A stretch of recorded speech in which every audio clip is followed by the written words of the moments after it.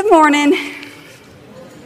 It is a delight to be with you. I'm so thankful that the doctor said I could come to Oklahoma.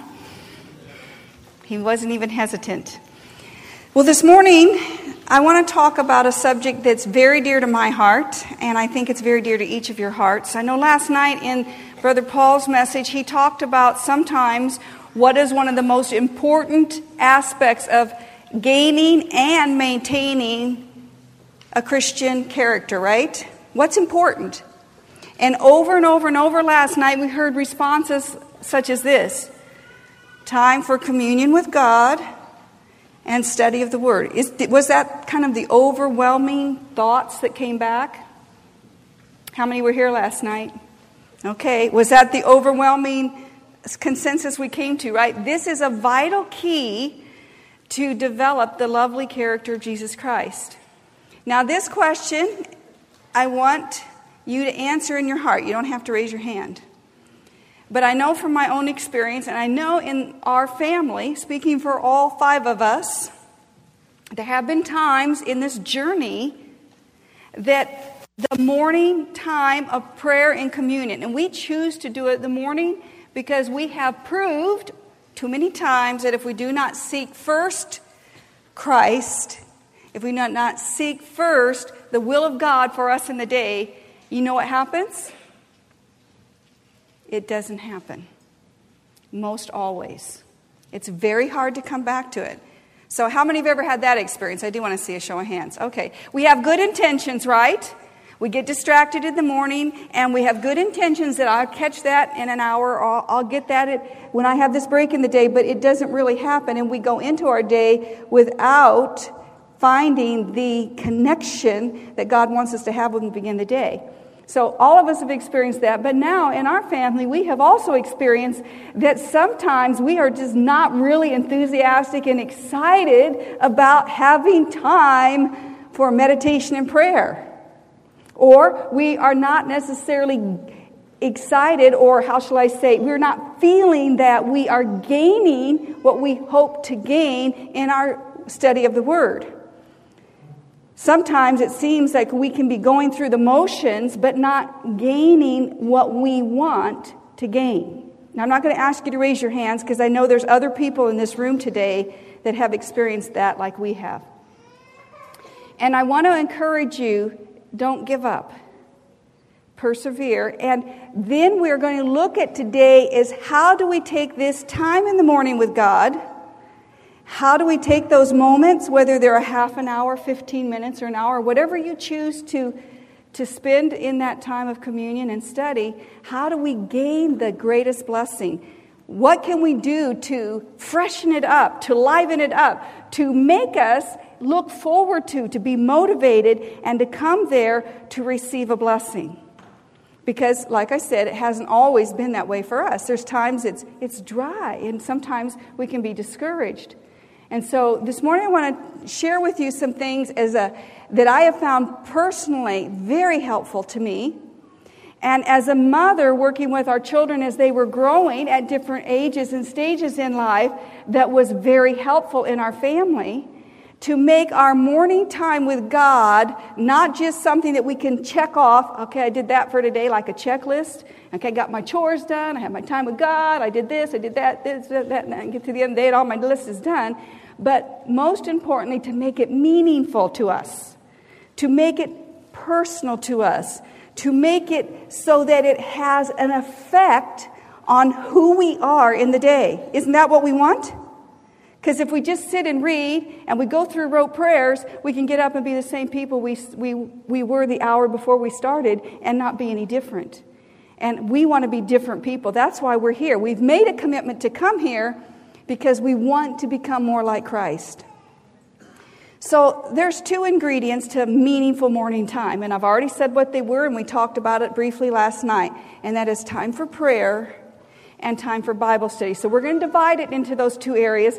And I'm going to be sharing this again from my personal experience and as a mother. So those of you who have children, young people from the ages of 4 and up, and maybe even younger, can listen, because I'm going to be talking about things you can do to make your time with Jesus in the morning fun, exciting, special, meaningful. and life-changing. So I want us to focus on Christ's prayer, kind of as the launching point for us today in our communion time with God. Because again, I think if we were all honest, whether we're little children or whether we're mature adults, we can get in the habit of saying the same prayer over and over and over in our mind, even out loud, and we can go through the whole 5, 10, or however many minutes it takes you without a lot of thought of what we're saying. So I want us to look at the model prayer of Jesus, because here we see the ingredients of what our prayer should consist of.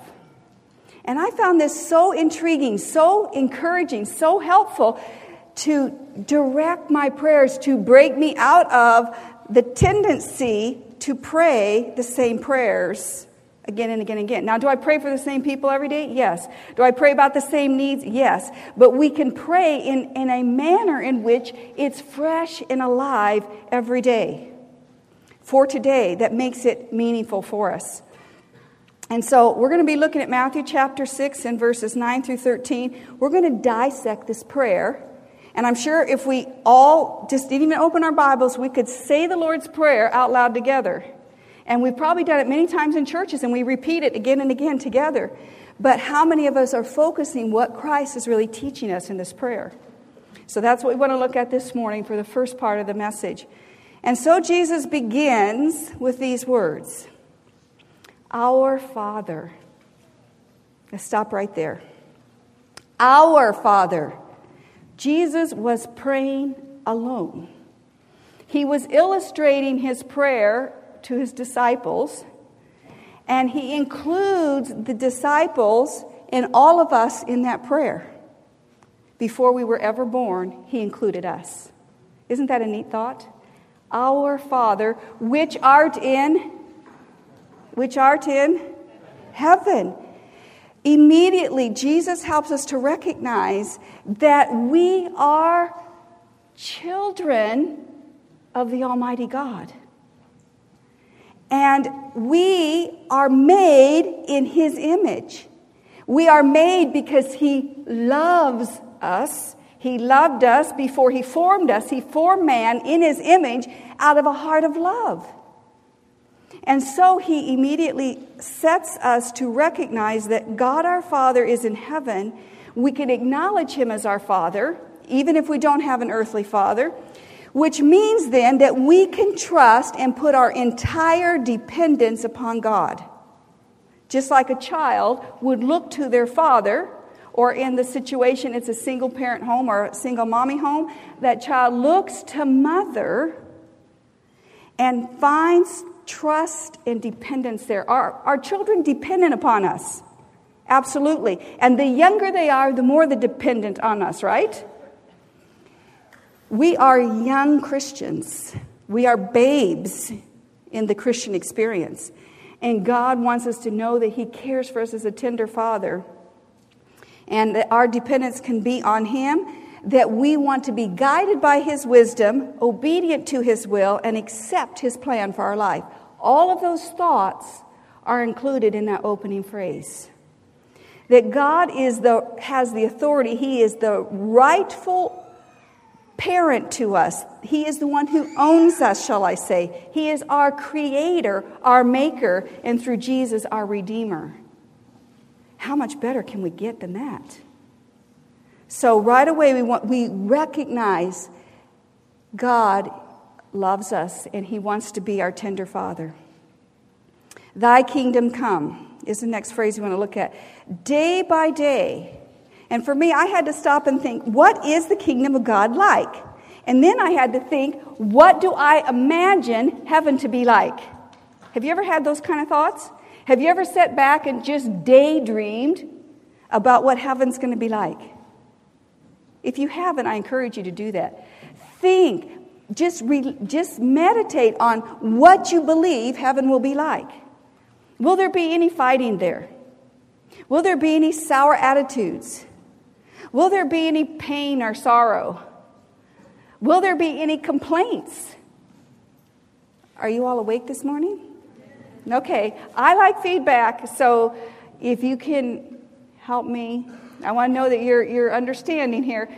Is there going to be any complaints in heaven? No. Are we going to be happy there? Are we going to be glad to be there? Are we going to get bored there? Okay, so when we begin to imagine what heaven's like, and now Jesus is teaching us, thy kingdom come. The kingdom of heaven is, where is it supposed to come? Down into our hearts, right? Right here is the invitation. Jesus is saying to the Father in heaven, thy kingdom come. Christ was praying for the power of his Father to operate in his life for that day through those words. Your kingdom, Father, I want in my life today. Thy kingdom come. So day by day, our hearts that are naturally prone to sin and rebellion are going to be motivated by the love of a tender Father to yield our will to his will. Thy kingdom come. Because when we're in heaven, we're going to find it our greatest joy to do the will of God. And friends, we need to learn that joy here so that we want to be there, right? Thy kingdom come. Thy will be done. Now Christ is very specific, isn't he? Thy will be done in earth as it is in heaven. That means if we don't think we're going to have a temper in heaven, then God doesn't want us to have a temper here either.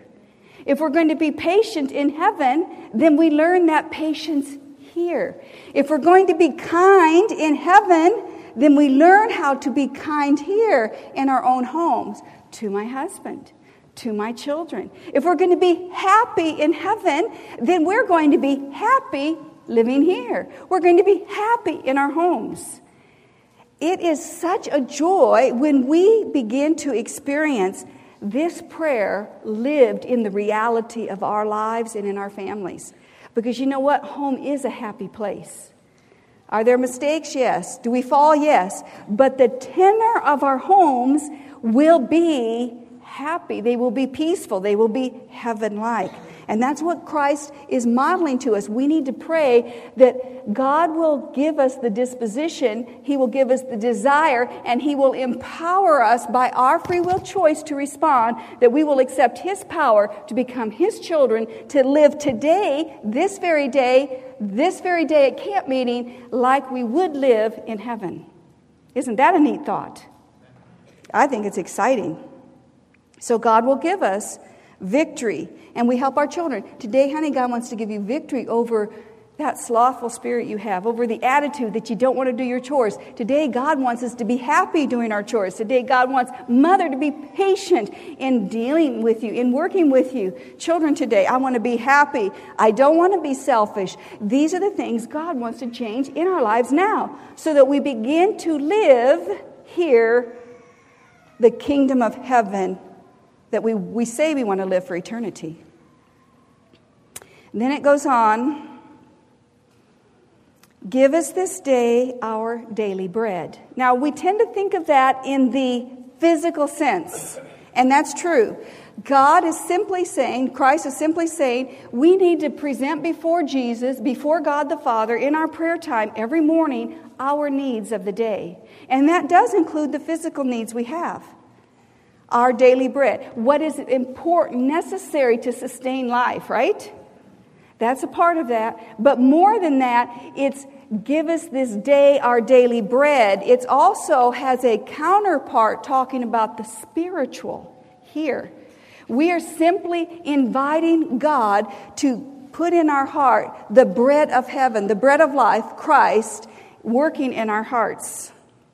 So we present before God our needs. And we tell, Lord, and I can tell you many times I prayed for patience. That's something moms pray a lot about, and probably every parent would. And really, it would do us all good to pray for that, right? Patience. God wants to supply that need as much as he wants to supply the need for physical food to sustain life. as He supplies all the other things that He gives us in life that we don't even recognize. And in this part of the prayer, it's to help us to think of how many blessings God has given us, and to include in that a thankful heart. What are we thankful for today? And we helped our children to begin to identify, to break them out of these rote prayers. We prayed these prayers in this fashion, and we talked about, honey, what do you want to find victory over today? What do you want Jesus to help you with today? Because He will answer that prayer, that very need. And what are you thankful for today? And have the child, even in their prayer when they're very little, you can ask questions and help them to think. And then they respond in the prayer. And they learn how to expand the mind in prayer. And you know what it did for me? It expanded my mind when I helped my children expand their minds in prayer time. So God wants us to present before Him our daily needs. And the next part of the prayer goes, forgive us of our debts. Another word for that in the more modern English would be forgive us of our sins, our debts, as we forgive our debtors, as we forgive those who have wronged us. Now, this is a thought question, and it's for everybody here who's understanding what I'm saying, and even you children can understand. Have you ever held a grudge in your heart? You know what a grudge is? Mother asks you to do something like, honey, Mother would like you to dust the living room. And you think, it's not my turn. I did that last week. It's my sister's turn. That's not fair. And you get an attitude about Mother. And you hold on to that. And for us adults, we get attitudes about others as well. Sometimes it's the love of our life we get an attitude about. Sometimes it's another family member. Often it's those closest to us. Not always, but often it's those closest to us that sometimes we have the most hard hearts towards. Have you ever experienced it? Of course you have. It's part of the weakness of human nature. It's part of all what self is about. Not selflessness, but self. And that self God wants to change in us and to crucify in us. So in our prayer, what this part of the prayer is saying is God wants us to be specific about what it is that we have done wrong. You know, you often hear prayers, forgive us of our sins and shortcomings. You ever said that or heard that? You hear it often, almost every week at church, if not more often, that you may even say it in your own prayers. Jesus was not specific, but He was modeling that we need to be specific about this area. If we will come before God and we will confess and repent of our wrongdoings, our wrong choices, our wrong words, our wrong attitudes, our wrong actions, be specific about what I did wrong, and ask God to forgive me for what I did wrong, and to change my heart so I don't want to do what I did wrong anymore, God will help us overcome. And that's what He's asking, to be specific about our sins. When we bring our sins before God, our debts before God, we're to confess them without excuse. Lord, I got upset with my husband, but you know, he really bugs me. When he has that certain look in his eye, and I know when he gets that look in his eye, Lord, no, there's no excuse for sin. Do we believe that? There's no excuse for sin? Let me try that. Do we believe there's no excuse for sin? Amen. Because if we didn't believe it, we wouldn't be here. If there was ever an excuse for sin, it could have already been found and we wouldn't be in where we are today. There is no excuse for sin because there's always a way of escape made. So when we bring our sins before God and we confess them specifically, we are not to confess them with a but or an if attached. We are to confess them because I have chosen, irregardless of what anyone else has said or done or looked like, I have chosen to go against what I know God's will is for me in that moment when I speak or react. So we confess our sins without excusing ourselves, justifying ourselves, or rationalizing ourselves. And when we come to this, we will find it much easier to make the second half of this phrase much more of a reality in our lives. as we forgive our debtors. We have compassion and understanding on those who've wronged us. We can actually forgive people before they ever say they're sorry. We can have a forgiving heart. We can have a loving response and a kind response and good thoughts about somebody before they've ever said they're sorry. And they may never say they're sorry. But we have already learned to forgive them because we have learned how God forgives us. And then the closing of the prayer, lead us not into temptation, but deliver us from evil. Does God put us into temptation? Does God put us into temptation? No. Does the devil lead us into temptation? Yes. Does God allow it? Yes. Okay. Do we ever place ourselves in temptation?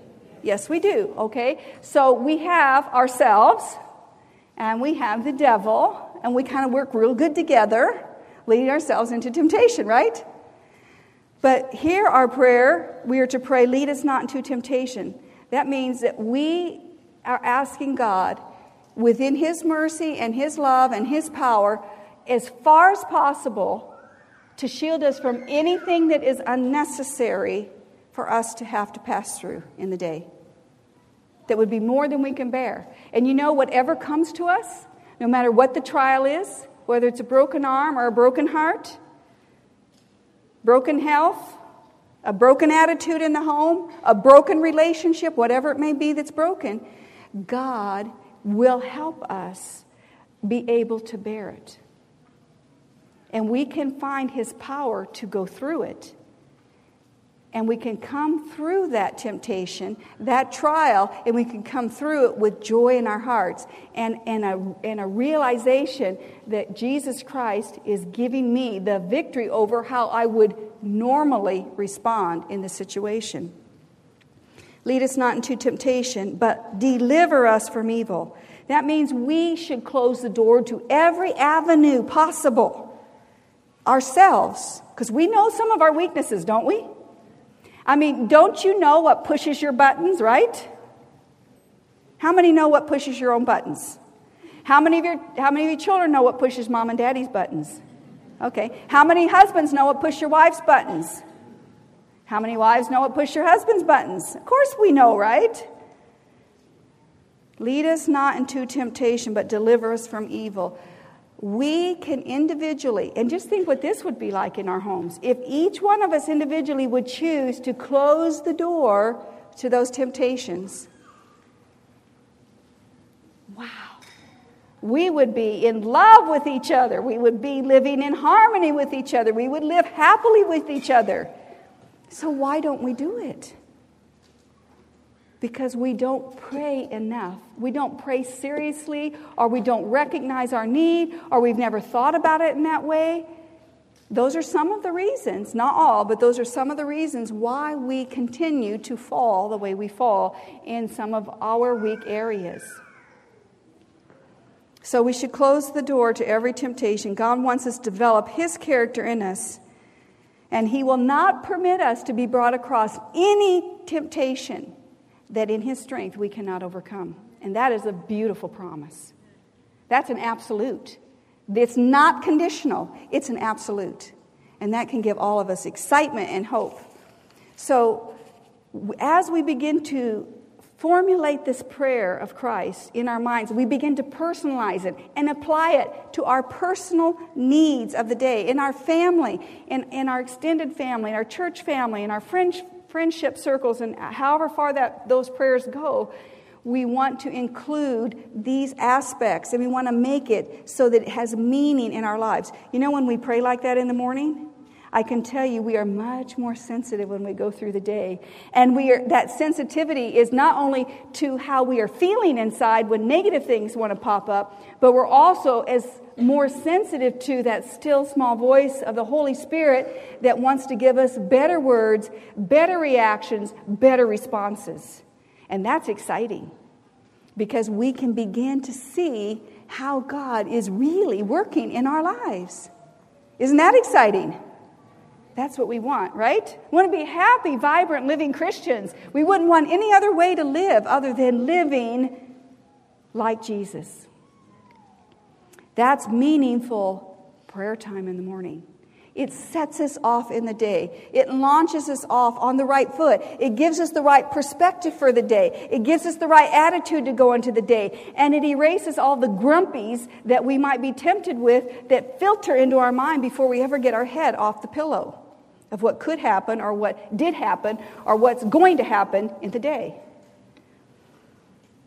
And now I want to spend a little time, and again, I'm going to be talking about this from my personal experience and as a mother, looking at what we can do to make our study time in our homes personalized for our needs, for our children's needs.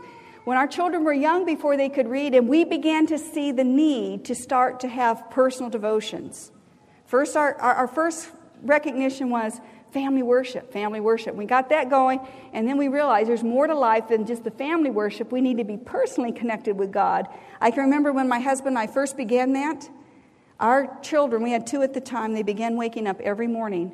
The earlier we woke up, the earlier they woke up. And the more cranky they were, the more fussy they were. In fact, our oldest daughter was about 3 at that time. She would just wake up. We were getting up earlier and earlier and earlier. And she'd wake up and she'd just scream with these, almost like she was in a horrible nightmare. And we were just, of course, your attention's drawn to your little child, and the focus is there. And the more we tried to get up earlier, the more early they woke up, and it was getting discouraging because we weren't getting anywhere. My husband finally said, honey, this is the devil. We need to pray that God will keep his hand over our children and push the devil aside, keep the devil at bay, so that because the devil knows we want to have time for communion, time to study. And the devil doesn't want that because he doesn't want us to connect with God. And we pray, Lord, keep your hand over our children. Help them to sleep sweetly. Please keep the devil at bay. And the next day and from there on, it wasn't an issue anymore. That was powerfully encouraging to us. So when they were little and they didn't know how to read, we began with their personal devotions by simply putting on a cassette tape. Those of you who are old enough here to know what those are. Cassette tapes. And they could push the one button. They didn't have to read play, but they could see where it was on the machine. They could press that little play button, and they would sit on their beds, or they would be on their beds, and they would be listening to simple scripture songs being sung. That would go on for 15 or 20 minutes. Tape would click off. Their devotions were done. We had to start somewhere. I didn't have any ideas. That kept their minds occupied. And you know what else it did? It set the tone for a sweet beginning to the day because the songs were happy. The music reflected the promises and the beauty of the scriptures. And it began to embed in their minds the Word of God before they could ever read. Those are all positives. And so now they're getting up more prepared, more happy because they've heard happy music all about Jesus in the morning. Isn't that a great way to start your day? It's good for us too as adults, you know what? Try that someday, just for a little variety in your devotions. Listen to a scripture song tape. CD these days. We also read to them as for their personal devotions, separate than family worship, they could read the Bible storybook by the pictures. And then my husband or I would spend personal time with each of them going through the stories to make it personal for them. Then as they got older, we also used the Bible being read on tape. CDs hadn't been invented yet. The Bible being read on tape. And it was amazing as our girls could read and they got Bibles and they were all excited and they were launching off into their personal devotional time. And Josiah was still too little to read. We would let him sit in his room on his bed, and we got him a notebook, a special notebook, and a special pencil, just like we got the girls, so they could write down scriptures they had read in worship that they liked in their devotions. And then at family worship, they would share what those scriptures were and why they liked them. And so Josiah had his notebook, and he couldn't write, he couldn't read, he couldn't spell, so he drew the pictures of the stories he heard. At 3 and 4 years old, we've got spiral notebooks full of stick people, just lines and round circles, and that's about all it had. Maybe a sunshine or a tree, if a tree or a sunshine was in the story.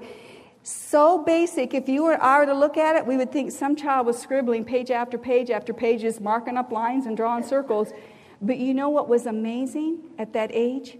We would go in there after 15 minutes and he was listening to the New Testament without dramatization, without any, strange voices and drums rolling and music making you fearful and all those kind of things. It was simply the voice of Alexander Scorby reading the Word of God, King James Version, and a 3- and 4-year-old taking notes by pictures, and he could tell us every story he drew. And he could go back 2 weeks later and tell us what those stories were about. So our children are not too young to begin to develop the habit of daily devotions with God. And then, as they get older, we need to have variety in their devotions. We need variety in our devotions. And sometimes that's one of the reasons why we find ourselves getting discouraged or not enthusiastic or for whatever reason, because we don't offer ourselves variety. And I can remember one experience that happened in our home that was quite traumatic to me. And that was the day that my special Bible that my parents had given me when I was a girl, probably about high school age, they had my name printed on the front, a very nice leather Oxford Bible, really nice Bible. And for many years, I had studied the Bible and I had gone through highlighting different biblical principles, like, where do we go after we die? And I marked all those texts that had to do with that subject in a color. And I cross-referenced my Bible. And then I did a study on, what day of the week should we worship God on? And I did a cross-reference, and I marked that in a different color. And I went through every foundational doctrinal principle of Scripture that way over a period of years and marked my Bible. And it was precious to me. But you want to know what? The honest truth was I had a lot of knowledge, and I felt secure if I could find the first text, that I could find the rest of them because I cross-referenced it. But it had no real meaning, no real application to me. I had a lot of head knowledge. And I remember one day we had company, and Josiah was probably 14, 15 months, somewhere in there. He's still in the napping time, and we put a little playpen in our bedroom. Our room was small, and it sat right by my nightstand where my Bible was, and he took a nap. It seemed like he was sleeping a very long time. And I finally went in there to check on him because I thought he should be awake, and he was awake.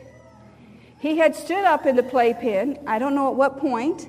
He was able to just be close enough with his little hand to get a hold of that Bible and pull it into the playpen with him. Now, this is not cardboard book pages. This is the little thin pages like this one has. And he was not intentionally destroying it. He's doing what any 14-year-old would do with a Bible in their hand, trying to open it up. And it was worse than a loose leaf. There were pages missing. There were pieces of pages missing. There was part of them that were probably ingested. I think the prophet says, I found thy word and I did eat it, and it was the joy and rejoicing. And so that was a trial for me because that Bible was special to me. And I was very discouraged because I spent years with this Bible. And now it's destroyed because I don't even have all the content to it. And what pieces, some of it was still intact, but there were pieces totally gone. And some of them, how would you ever get enough Scotch tape to put it all back together? But you know what? God allowed that to happen because it's just what I needed. I needed to get my mind off of an old-fashioned way of studying and learning to study so that the Bible became alive for me and for our children. And that from that day forward, and when I got my new Bible, I said, God, you're going to have to teach me how to study. And this is what I'm going to share with you now. This has helped me. It's helped our children and our family. It's a springboard. It's just to whet our appetite. You don't have to do it, but it's there if you want to do it. But develop what works for you. That's what I'm trying to communicate with you. And so I called it my Bible marking code. And instead of going through the Bible for foundational doctrinal principles, I went through the Bible looking for specific things about what I'm like when I don't have Jesus in my heart. And the Bible's very clear what we're like when we don't have Jesus in our hearts. What I can become when Jesus is abiding in my heart. That's a pretty picture. what God will do for me, and what God wants me to choose to do. And those are some of the things. So we want to look at this briefly here. This is just to whet your appetite. You can go to our ministry website. You can download this Bible marking code off of our website, and you can personalize it. You can use it exactly as it is. You can look at it, read it, and say, this isn't for me, and set it aside, however you want to do it. But I want to cover a few areas and why I chose the colors and what it has done for me in my study and for our children. So the first area I marked was in yellow, principles to guide us. And I chose the color yellow because when you think of finding your way somewhere, you think of having light, right? And so here's the principle, biblical guideline, Psalm 119, 105. Thy word is a lamp unto my feet and a light unto my path. So usually we color yellow, lights is yellow, right? The sun is yellow, the lights in the house are yellow, the windows are yellow if the lights are on. So I use that color. Any principle in Scripture, I would highlight in yellow. And I needed to know what God's principles were. I knew what truth and doctrine were. Now I need to know what principles were that were personal for me. And so here's an example. Philippians 2:14. I have 2 examples on each one. Do all things without murmuring and disputing. Do what? All things without what? Murmuring. That's it. Do everything in life without a complaint. Basically, that's what it's saying. Is that a principle? Oh, yeah. Is that easy? Does it come natural? Is it just flow out of us? Of course it doesn't. Because we are very quick to complain, to murmur, even to dispute, right? So when I saw this, I underlined that in yellow because that wasn't me. And that's who God wants to make. That's a principle God wants me to begin to implement in my life, and I highlighted that in yellow. We're going to move through these really quick. And then I looked at the color brown. We each have a natural heart. The Bible calls it the carnal heart. That is simply meaning selfishness. My way, I'm right, me first. That's all about me and self and I, right? Me, myself, and I. When we look at Bible people in the Scriptures who have this attitude, do we see a really appealing person? Do we see an appealing person? No. So every time I went through Scripture, and I would read Scriptures that had to deal with who we are when Jesus is not abiding in our hearts, I would underline them in brown. Because we're made of dust, and dust by itself is not pretty, is it? When we get dust in the house, we want to get rid of it, right? When we get dust on ourselves and we get dirt covering us when we're in the garden, we want to get rid of it, right? We want to be cleansed from it. And dust is a color of brown, and it's something that's not desirable. But when we take the frailty of humanity and it's mixed with the beauty of divinity, then we become a living soul. We can become a vibrant Christian. So the reason I use that, Genesis 3:19, for dust thou art, and dust shalt thou return. So anything in the Bible that had to do with who we are, who I am, when I do not have Jesus abide in my heart, I would underline that in brown. You know what happens when you go through your Bible and you see all this brown in there and you start reading about those people? You think, oh, I don't want to be like that. I don't want to be like that. I don't want to be like that. Here's some examples. Jeremiah 7:24, but they hearkened not, nor inclined their ear, but they walked in the counsels and in the imaginations of their evil heart, and went backward and not forward. That's how we are, naturally. So any scripture that described our humanity aside from Christ, I would highlight that or underline that in the color brown. And then I went on to God's love. And God's love was demonstrated through not just living here. That was part of how his love was demonstrated. But the culmination of his love was demonstrated how? In his death for us, right?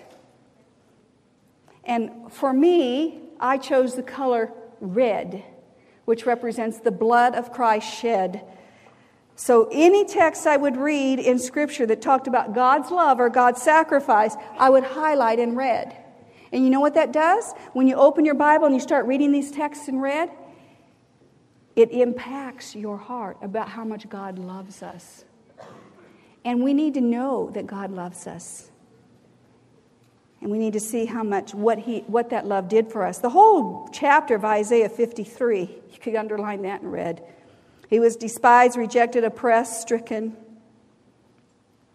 Romans 8:32, he that spared not his own son, but delivered him up for us all, how shall he not with him also freely give us all things?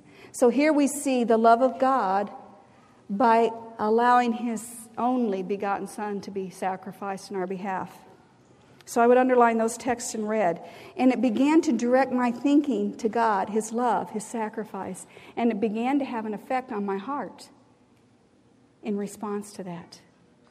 When somebody treats us better than we deserve, and they keep giving us love, even if we have unkind words and we have bad attitudes, what does that do to us? It breaks our hearts, doesn't it? It softens us. It draws us to them, right? And this will draw us to Christ. Then I use the color orange here because here we see God's love calling to our hearts through the principles of his word. That's yellow. The love is represented by red. And to come up with the color orange. And so here in Scripture, I used any of the strong words that often start a text that are obviously calls to our heart. Words like hear, come ye, hearken, turn, heed, yield, return. Those are all words I'd underline in orange because those words are written to get my attention, to get your attention. Listen up, God's saying. I have something special to tell you. Hear, hearken, yield. Those are calls immediately to our heart. So I use those in the color orange. An example of that would be Hebrews 3, verse 7 and 8. Today, if I will hear his voice, I don't want to harden my heart. See how you take it and personalize it? It's not out there. It's not abstract. It's not a third person. Today, read your Bible in first person. Change out the yous and the thems for the me and the I's. Today, if I hear his voice, I don't want to harden my heart. I want to listen. That's a call to my heart, and I would underline that in orange. So, pick up your Bible, and almost any page you turn, it speaks immediately to you, because those words are throughout the entire Scriptures. And then I went to the color blue, because God, we see his part through sacrifice, through the blood. He's given us the principles. He's shown us what we're like apart from him. He tells us what we can be like with him. And now through the color blue, he wants to show us what our part of salvation is. Do we have any responsibility in our salvation? Did God freely give it to us? Must we choose it? Must we maintain that choice to receive it? Yes. So here we go with the color blue. Blue representing obedience, because blue represents the law and obedience to the law of God. Examples of that: trust in the Lord with all your heart and lean not to your own understanding. In all your ways acknowledge him, and he shall direct thy paths. Whether it's a broken arm or a child who's not cooperating, God has a plan for us. And we need to trust him. So those scriptures I would underline in blue, because God's telling me, Alane, that is your responsibility. That is a choice you need to make. That's a choice each one of us need to make. So I would underline those in blue. And then I use the color pink, which represents the righteousness of Christ. The color white, which I don't have anything in white because I didn't have a white marker. But the color white mixed with the righteousness of Christ mixed with blood, red, you get the pink color, and those are the promises that he has given us. That's what God's going to do for us. And here we read it. Examples, Isaiah 42:16. I will bring the blind by a way they know not. I will lead them in paths they have not known. I will make darkness light before them. And it continues. I. Are those good things God's going to do for us? Amen. Do we want him to do that for us? Do we have the wisdom to figure it out? Do we have the wisdom to figure out how to go through the day? Not apart from Christ. That's why God has promised, I will do this for you. And at the beginning of the day, when we start reading those promises, we set ourselves in a position to be motivated to listen to the Holy Spirit, believe in those promises, and act in accordance with those promises. And God will empower us to live the way we read that we want to become. And last but not least, I use the color green to represent the walk of faith. Obedience, the color blue, to the principles, the color yellow, brings us the combination, the walk of faith. Obedience to the will of God, the walk of faith, the Christian growth. And examples of that would be Luke 5:11. They forsook all and followed him. Today it means that we will forsake everything else and make God first in our thoughts, first in our actions, and first in our words. That is the walk of faith. It's knowing what's right and then choosing to do what is right gives us the walk of faith. So that's just a little, and you can go back. There's more examples on this. You can study it for yourself. This was incredibly powerful in my life. To me, it made my Bible become so precious. It became so interesting. It became so exciting to sit down every morning. It didn't matter where I read, whether I was in the New Testament, Old Testament, even some of those minor prophets or, some of those hard to understand prophets. For me, I have a simple mind. I could still get some basic messages from those books that I wouldn't naturally understand by using this, because I saw God was speaking to me in those words through Hosea or through Jeremiah or through some of the other prophets. Ezekiel, that was the hardest one for me, to be honest. Ezekiel. Still struggle with that one. But I could find things there by using this that were powerful in my life. And it was exciting and motivating for me to study the Word of God. And I took that and I translated that same system over into studying the inspired commentaries, the Spirit of Prophecy, also that highlight this. And the two in combination was, wow, this is fun, this is exciting, and I'm finally getting it. And that was encouraging. Because, just before my Bible was destroyed, I was nearly destroyed spiritually. A mother of 3 feeling like, I don't get it. I'm too dumb. I fail all the time. And I listen to preachers and it all flows out from them. I don't understand, and there's just no hope. This gave me hope, and it changed my life. And it really had a powerful influence in our home. I want to share a couple of examples. Teaching this to our children was very powerful, because we would sit, they would study, they would use this. Now they've since developed their own things, and that's okay, because that's how they personalize it. But where we started together, this really is helpful. And I remember one day we were at a camp, and it was morning time. We all stayed in the same room, and I would get up first and get my shower, and I would study, and then various people would get up and get their showers and study. And now Josiah was he had gotten up and gone into the shower. He came out, he was 8 years old, and he had fashioned his hair in a new do style. Something that he had seen at the camp that was not normal. And he was very, you don't have to spend energy teaching the bad. It comes spontaneously almost, right?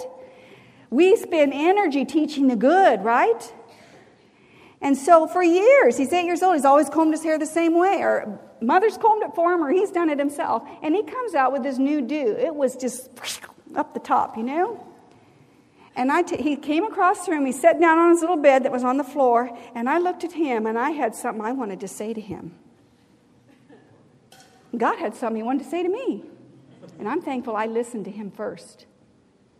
And he called to my heart, and he said, don't say anything, and you just focus right here. Don't be distracted.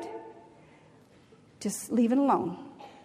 And I followed that still small voice prompting. I'm thankful he caught me at the beginning of the day. I'm thankful I was taking time, because maybe in my normal mother, wanting to make sure everybody's doing right, that I might have just bypassed that thought or those words and just taken right off like we do as parents. And I sat there and I refocused here and I prayed for my son and I refocused and I kept going. I don't know, 10, 15 minutes later, Josiah gets up, walks across the room, goes in the bathroom, in there a few minutes, comes out and his hair's all put down and he sat back down on the bed. Picked up his Bible and started studying again. Then the Lord said, okay, now you can talk. You ask him what's going on. I didn't want to ask any questions the first time. I wanted to tell him, you can't wear your hair like that today, son. Go fix it. So I said, Josiah, tell me what's going on. What's going on? And I went down, I sat with him on the bed, and he says, well, Mother, I saw this boy yesterday. I said, yeah, I saw him too. This guy is pretty obvious. And he just wanted to try out the new do, So he was copying this one boy. He was going to copy one boy. Dozens of boys. Didn't copy them. They all look like him. So he said, Mother, I was reading Jeremiah chapter 7. I said, okay. What is in Jeremiah chapter 7? No idea. So he goes with me in his Bible and he reads to me this verse. Jeremiah 7, verse 19. Do they provoke me to anger, saith the Lord? Do they not provoke themselves to the confusion of their own faces? He's reading in Jeremiah chapter 7. It has nothing to do with hairdos, by the way, so don't go looking for hairdos in there. But the title of my Bible says, Amend Thy Ways, at the top of the chapter. That has something to do with hairdos, doesn't it? So he was reading, and he got to that verse. When he hit that verse, the Holy Spirit caught his heart. And he yielded his heart. And he went in the bathroom, and he combed it back the way he always wore his hair. And he came back happy. And he had an inner peace because he had found victory in doing the will of God. Now, is God angry because we wear our hair a certain way? No. But what hurts God, and what can anger God, is that we stubbornly refuse to yield our will to His will. And that's what all of Jeremiah chapter 7 is talking about. Powerful. And he learned by using that Bible code how to decode the Bible for personal application. And God used His words, not Mother's words, because Mother doesn't have the right words.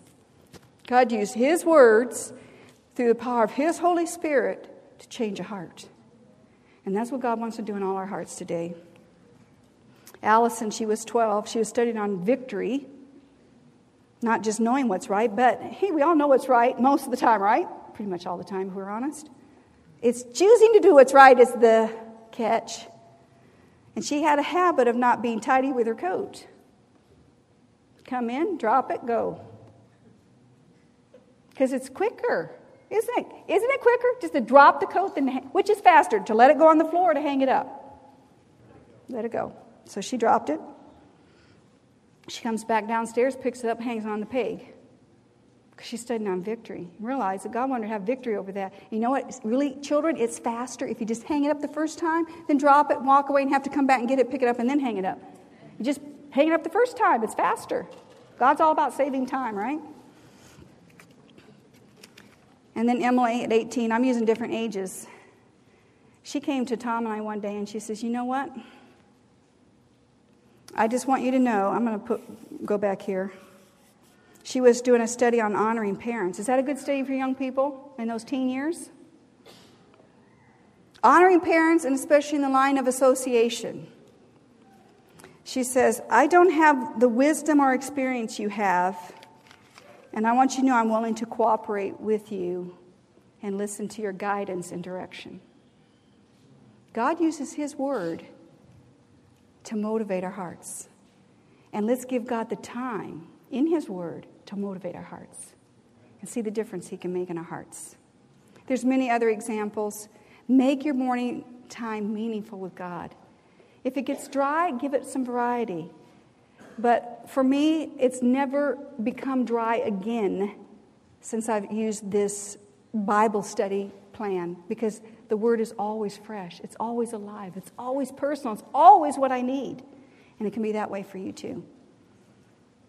Let's kneel and ask the Lord to help us to be good at making our morning time meaningful with Him. Shall we pray together?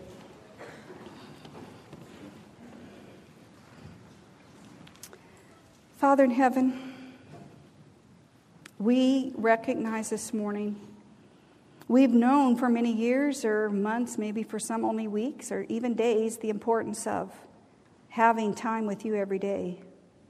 We say we want to spend eternity, but you want us to spend these moments with you, not wait until we're on the other side of this world, but you want to have that time with us while we're here in this world to prepare us for the world to come.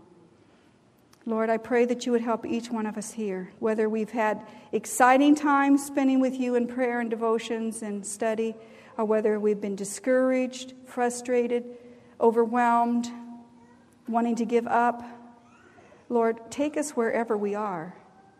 Encourage us, motivate us, speak to us personally. Help us to understand how to study that will meet the needs of our own heart, not for some philosophical correctness in our understanding of Scripture. Help us to become like you, Lord, by spending time with you, we pray. In Jesus' name, amen. This media was brought to you by Audioverse, a website dedicated to spreading God's Word through free sermon audio and much more. If you would like to know more about Audioverse, or if you would like to listen to more sermons, please visit www.audioverse.org.